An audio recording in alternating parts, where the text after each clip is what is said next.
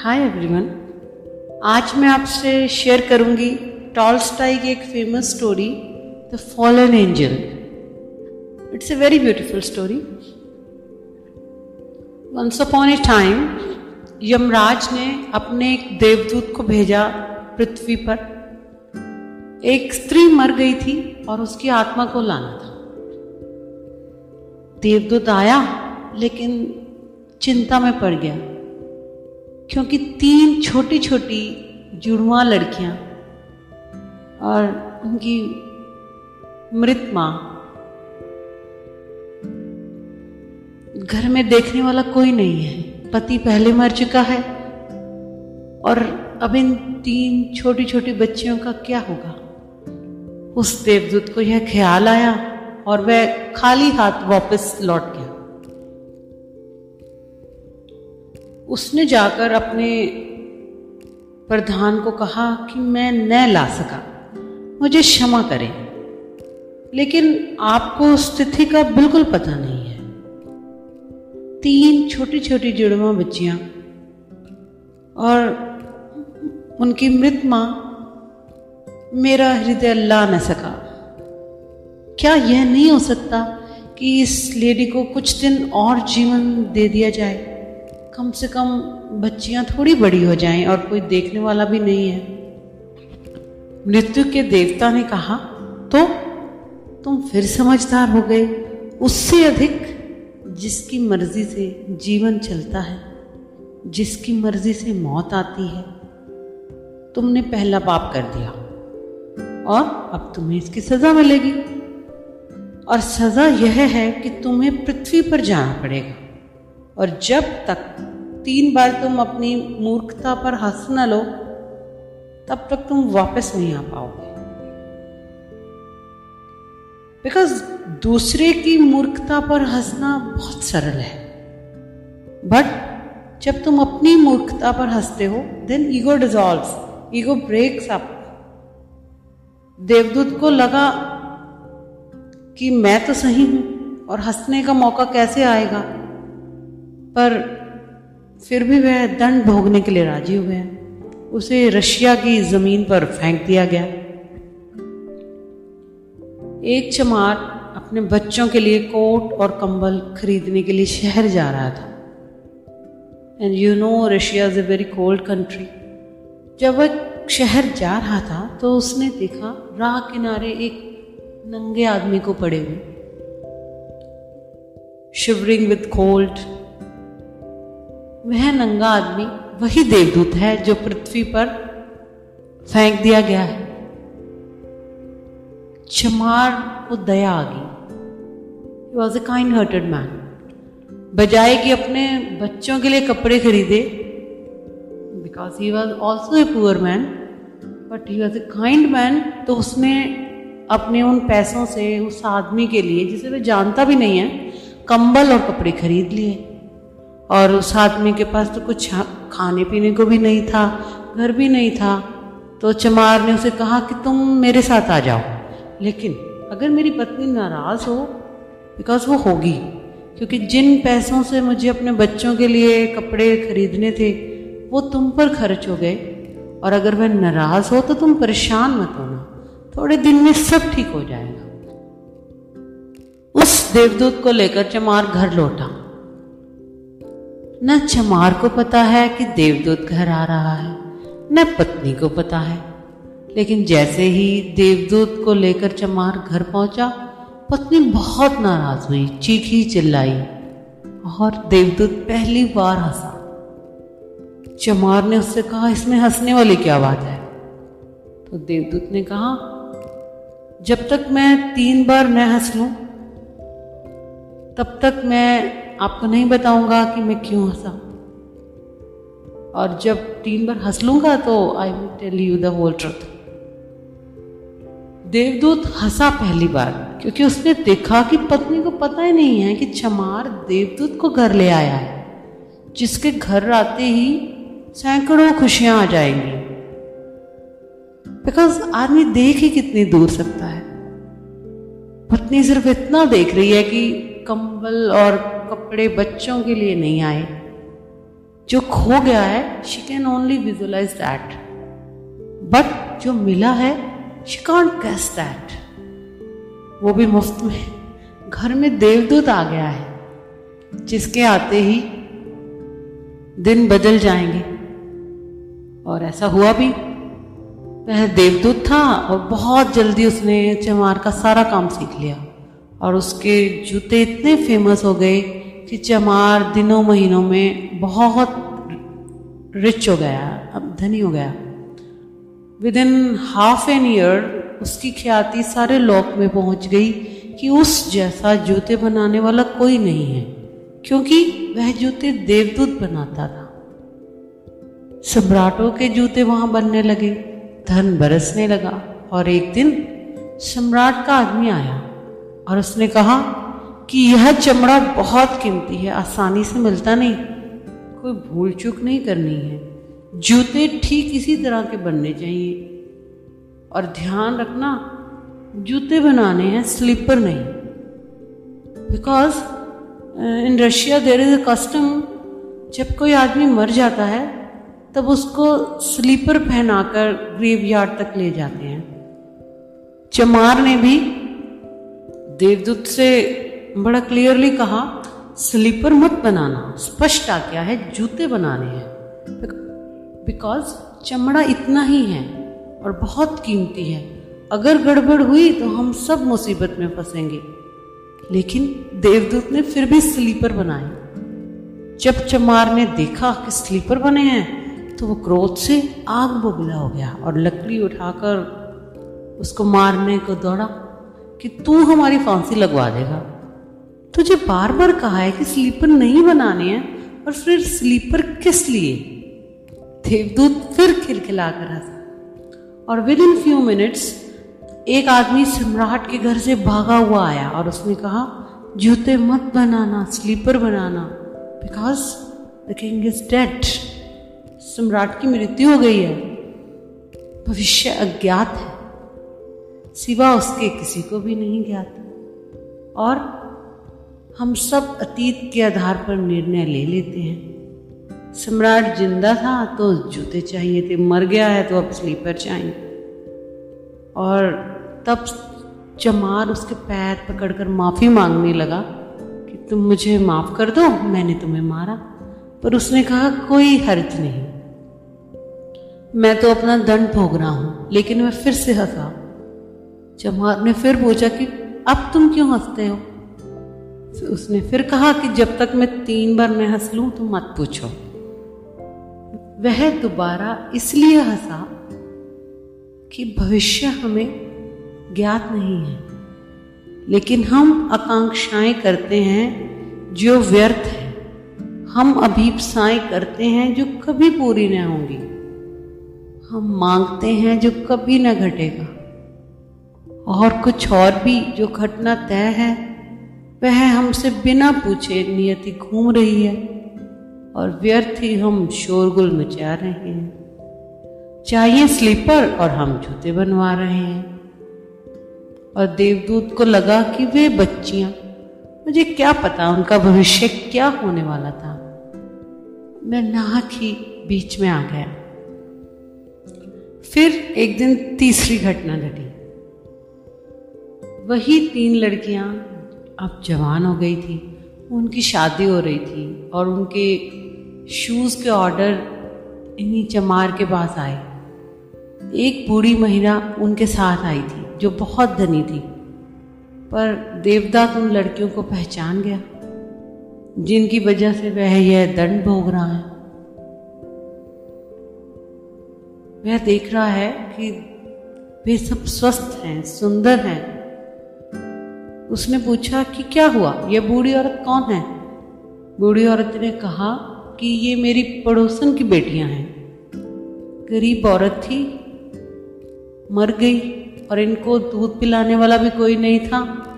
मुझे दया आ गई, I don't have kids, तो मैंने इन्हें अडॉप्ट कर लिया और इन बच्चियों को पाल लिया। देवदूत सोचता है, अगर माँ जिंदा होती तो ये बच्चियां गरीबी, भूख और दरिद्रता में बड़ी होती। Because the mother is dead, तो ये बच्चियां बहुत बड़े धन वैभव में पली और अब इस बूढ़ी की सारी संपदा भी इन तीनों की ही है और एक सम्राट परिवार में इनका विवाह हो रहा है। देवदूत तीसरी बार हंसा और फिर उसने चमार को बताया कि ये 3 कारण हैं। भूल मेरी थी, नियति बड़ी है और हम उतना ही देख पाते हैं जितना देख पाते हैं, और जो हम देख पाते हैं उससे हम कोई अंदाज़ा नहीं लगा सकते कि आगे क्या होगा। और नाउ आई लर्न्ड लेसन, मैं अपनी मूर्खता पर 3 बार हंस लिया हूँ। अब मेरा दंड पूरा हो गया है और अब मैं जाता हूँ। एंड विद दिस वर्ड्स देवदूत अपने दंड से मुक्त होकर देवलोक की ओर वापस लौट गया। Thank you. That is all for today.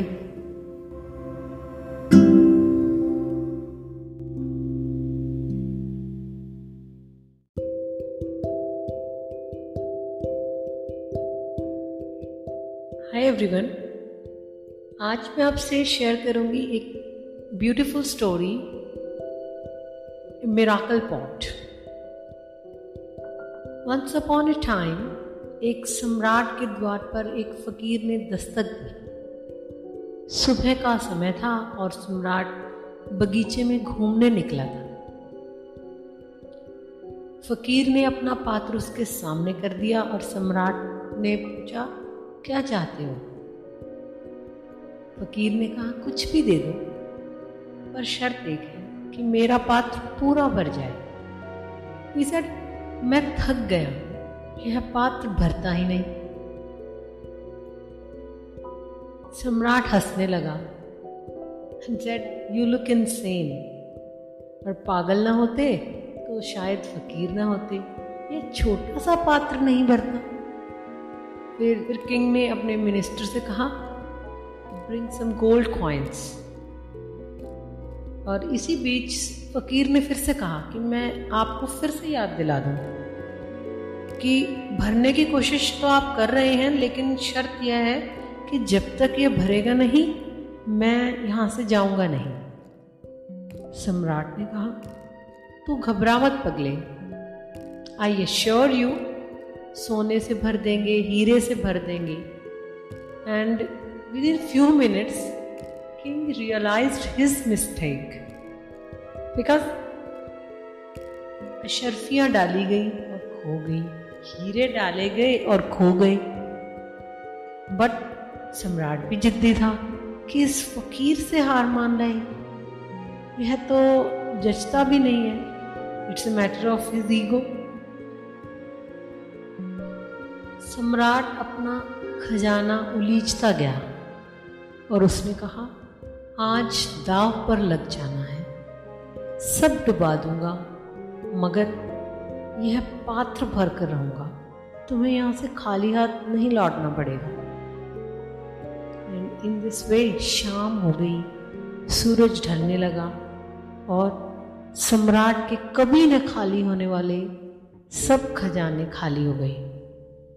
But still पात्र भरा ही नहीं। सम्राट गिर पड़ा फकीर के चरणों में और कहने लगा, आई अपोलोजाइज, मुझे माफ कर दे, आपने मेरी सब पकड़ मिटा दी और एक तरह से बहुत अच्छा किया। मैं तो सोचता था यह अक्षत खजाना है मेरे पास, बट आई कैन सी यह तो आपके छोटे से पात्र को भी न भर पाया। एंड आई रिक्वेस्ट, मैं हार तो गया ही हूं, मुझे क्षमा कर दो। मैंने व्यर्थ ही आपको आश्वासन दिया कि मैं आपको पात्र भर दूंगा, मगर जाने से पहले एक छोटी सी बात मुझे बताते जाओ, बिकॉज यह प्रश्न ऑलवेज मेरे माइंड में उठता रहेगा कि यह पात्र क्या है, किस जादू से बनाया है। फकीर हंसने लगा। उसने कहा, किसी जादू से नहीं, इसे आदमी के हृदय से बनाया है। न आदमी का मन भरता है, न यह पात्र भरता है। You can see You can never get satisfied in the life. जिंदगी में कोई चीज हमें तृप्ति नहीं देती, पात्र खाली का खाली रह जाता है, कितना भी धन डालो इसमें खो जाता, पद प्रतिष्ठा चीजें कुछ भी डालो, यह पात्र खाली का खाली ही रहता। We always need something more. हम भरते ही नहीं, बिकॉज भरता तो आदमी केवल परमात्मा से है, क्योंकि हमारी अनंत प्यास परमात्मा है। और जब तक इस पात्र को परमात्मा से न भरेंगे, यह खाली का खाली रहेगा। Thank you. That is all for today.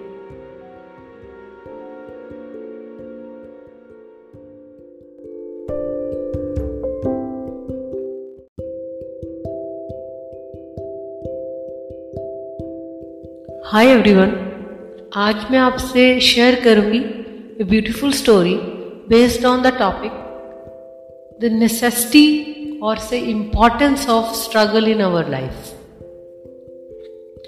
Once upon a time when God used to live on the earth, ईश्वर पृथ्वी पर रहा करते थे। एक दिन एक बूढ़ा किसान भगवान के पास आया और बोला, देखिए आप होंगे भगवान, आपने बनाई होगी यह दुनिया, but I want to tell you, you don't know anything. आपको कुछ पता नहीं है, आप किसान भी नहीं हो, so you don't know ABC of agriculture. आपके काम करने का तरीका बहुत खराब है। यू नीड टू लर्न, आपको सीखने की जरूरत है। वेरी पोलाइटली गॉड रिप्लाइड, फिर मुझे क्या करना चाहिए? किसान ने कहा, आप मुझे 1 साल का समय दो, सब चीजें मेरे अकॉर्डिंग होने दो, फिर देखना मैं क्या करता हूं। भगवान ने किसान को 1 साल की अवधि दे दी। Now everything was happening in accordance to farmer, और यह स्वाभाविक है कि किसान ने केवल उन्हीं चीजों की कामना की जो उसके लिए उपयुक्त थी। जब धूप चाहिए थी तो सूरज चमका दिया, जब पानी की जरूरत थी बारिश करवा दी। आंधी तूफान बाढ़ सूखा सब आपदाएं विच अफेक्ट्स द क्रॉप उसने सब रोक दी। He created just a perfect environment.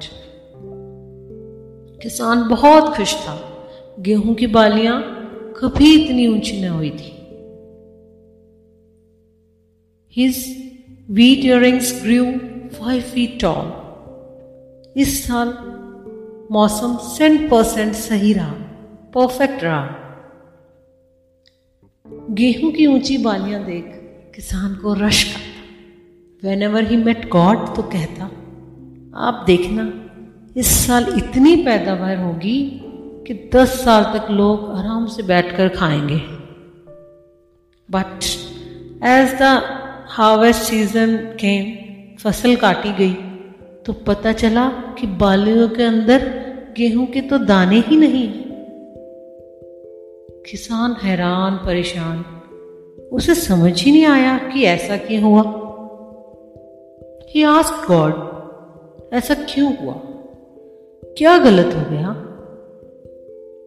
God replied, ऐसा इसलिए हुआ कि चुनौतियों के बिना जीवन निखरता नहीं है। आंधी तूफान बिजलियों का चमकना गेहूं की आत्मा को हिलोर देता है। Struggle grooms us. This story basically signifies सदाबहार खुशी भी अपना अर्थ धीरे धीरे खोने लगती है। खुशी की अधिकता से तुम ऊब जाओगे। जीवन के दुख मुश्किलों में आई खुशी प्रिय लगती है, अच्छी लगती है। फॉर एग्जाम्पल, तुम हमेशा मीठा ही तो नहीं खा सकते, कभी कभी जीवन में तीखा और नमकीन भी चखना पड़ता है। In fact it is must. इसके न होने पर जीवन का पूरा स्वाद खो जाता है। Thank you, that is all for today.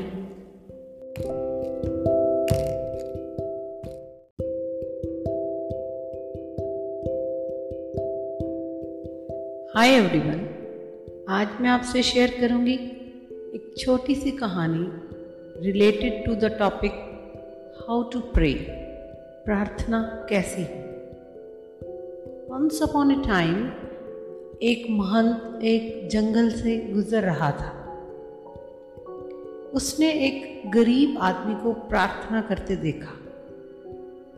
फटे हुए, धूल से भरे हुए कपड़े थे उसके।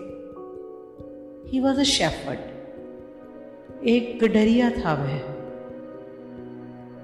He was saying कि हे परमात्मा, अगर तुम मुझे एक मौका दो, अगर तुम मुझे अपने पास रख लो, तो रोज मैं तुम्हें घिस घिस कर नहला दूंगा, तुम्हारी जुएं भी निकाल दूंगा। तुम देखो मेरी भेड़ें कैसी साफ सुथरी हैं। तुम जरा मुझे भी एक मौका दो।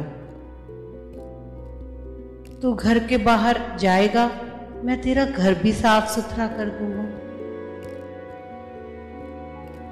तुम्हें बहुत काम होगा, थक जाते होगे तुम।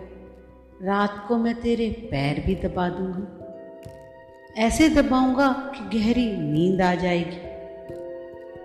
महंत ने सुना तो बहुत हैरान हुआ कि यह कैसी प्रार्थना है। तेरी रोटी भी पका दूंगा, तेरे वस्त्र भी धो दूंगा, जरा एक मौका तो दो। उसने बीच में जाकर उसे हिलाया और कहा, ना समझ, यह तू क्या कह रहा है? यह भी कोई प्रार्थना है? यह तो परमात्मा का अपमान है। You are insulting God. जुएं? तूने भगवान को भेड़ समझा है? तू नहलाएगा, धुलाएगा? तूने परमात्मा को मैला समझा है? तू पैर दबाएगा? परमात्मा कभी नहीं थकता। यह सुन गडरिया बहुत घबरा गया।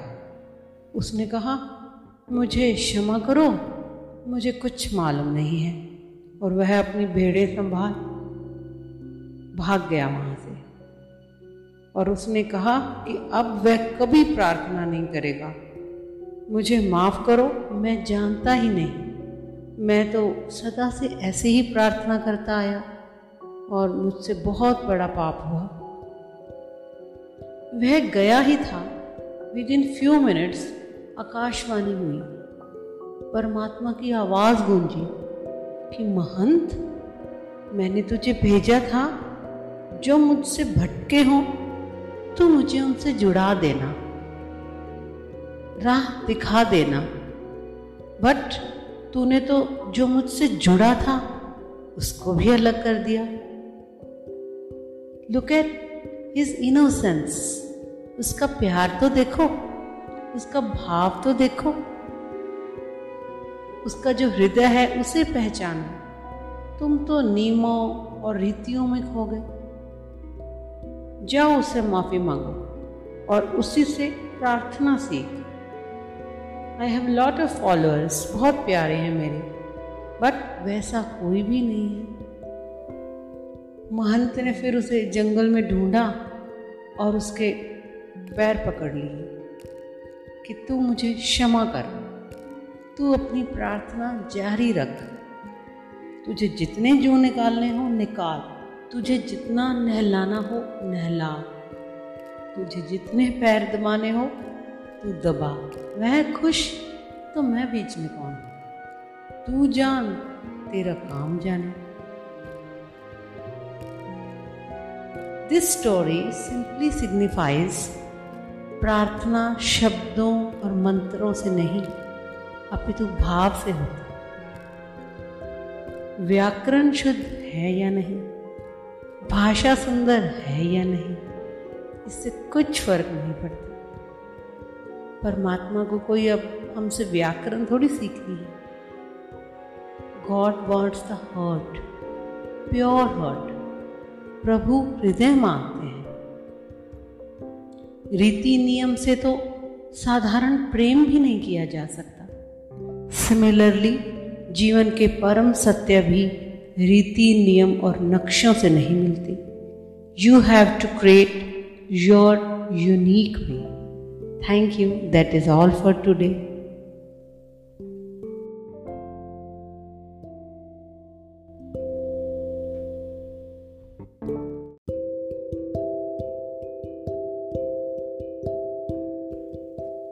Hi everyone. Today on birth anniversary of our famous poet Rabindranath Tagore, आज मैं आपसे शेयर करूंगी उनसे ही जुड़ी हुई एक छोटी सी कहानी। एक बार रविंद्रनाथ टैगोर और गांधी जी एक जगह एक साथ ठहरे हुए थे। किसी कार्यक्रम में जाना था उन्हें। सुबह उन्हें देरी न हो, Gandhi ji became ready so fast. वे झटपट तैयार हो गुरुदेव का वेट करने लगे। बहुत समय बीत गया, गुरुदेव बाहर ही नहीं आए। तो गांधी जी उनके कमरे में चले गए, उत्सुकतावश कि इतना समय क्यों लग रहा है। As he went inside, he saw Rabindranath आईने के सामने बड़े इत्मीनान से बैठे हुए अपने लंबे बाल और लहराती दाढ़ी सवारे चले जा रहे हैं। बट फॉर गांधी जी इस शारीरिक साज सज्जा का कोई मतलब ही नहीं। It was mere a wastage of time for him. वे गुरुदेव से बोले, आप क्या इन बेकार कामों में अपना समय नष्ट कर रहे हैं, और वो भी इस उम्र में। सौंदर्य बोध से जागृत कवि रविंद्रनाथ टैगोर मुस्कुरा उठे। एंड ही रिप्लाइड, जब जवान था तो इस साज सज्जा की तो जरूरत न थी। अब बूढ़ा हो गया हूं तो मुझे इसकी बहुत जरूरत है। और वैसे भी मैं तो अहिंसा के ही नियमों का पालन कर रहा हूं। चकित भाव से with an interrogative look Gandhi ji उन्हें देखने लगे। देन अगेन गुरुदेव रिप्लाइड, खूबसूरती को देख सभी अच्छा महसूस करते, बदसूरती अक्सर खीज और गुस्से का सबब होती। बेतरतीब और अस्त व्यस्त माहौल सभी को परेशान कर जाता, और इस तरह अपने को सजा कर रखना, महकाए रखना अहिंसा के ही सिद्धांत का पालन हुआ। In this way, Tagore, who actually realized beauty, presented another definition of ahimsa.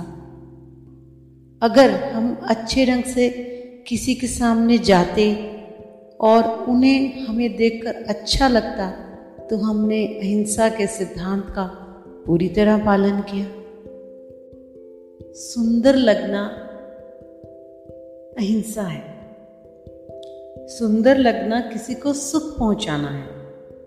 सो सौंदर्य में भी अहिंसा छिपी हुई है। Thank you. That is all for today.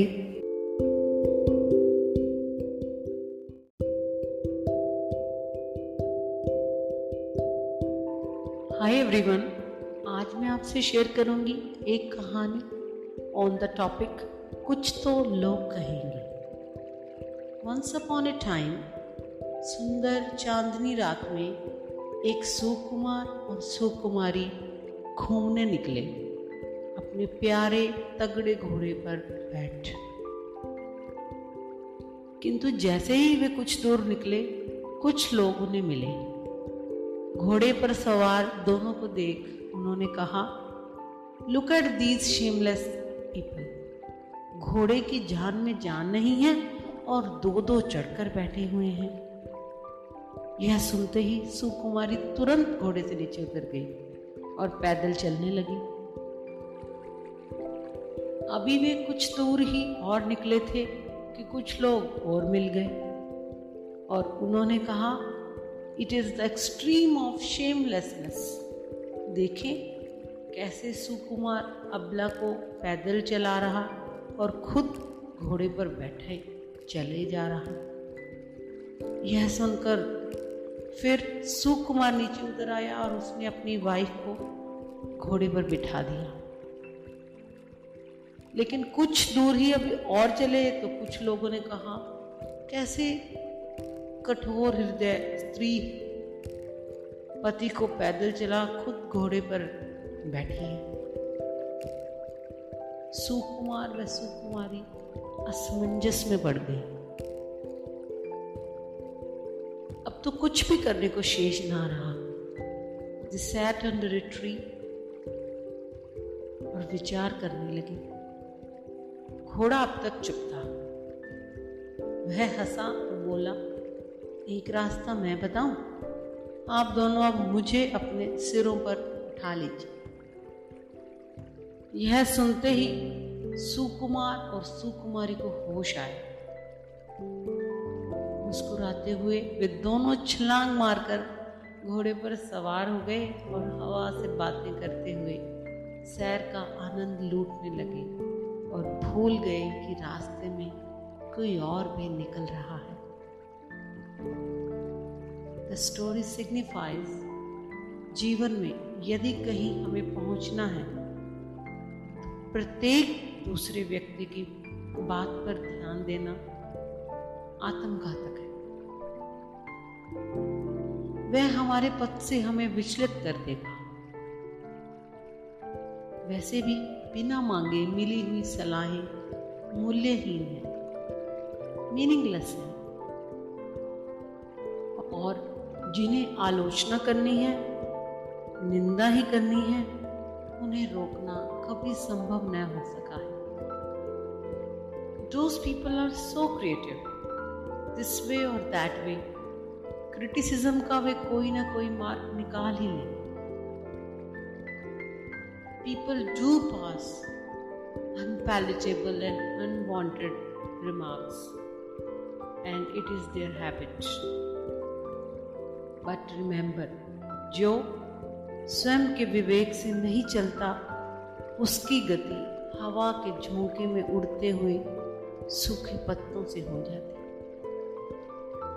Thank you. That is all for today.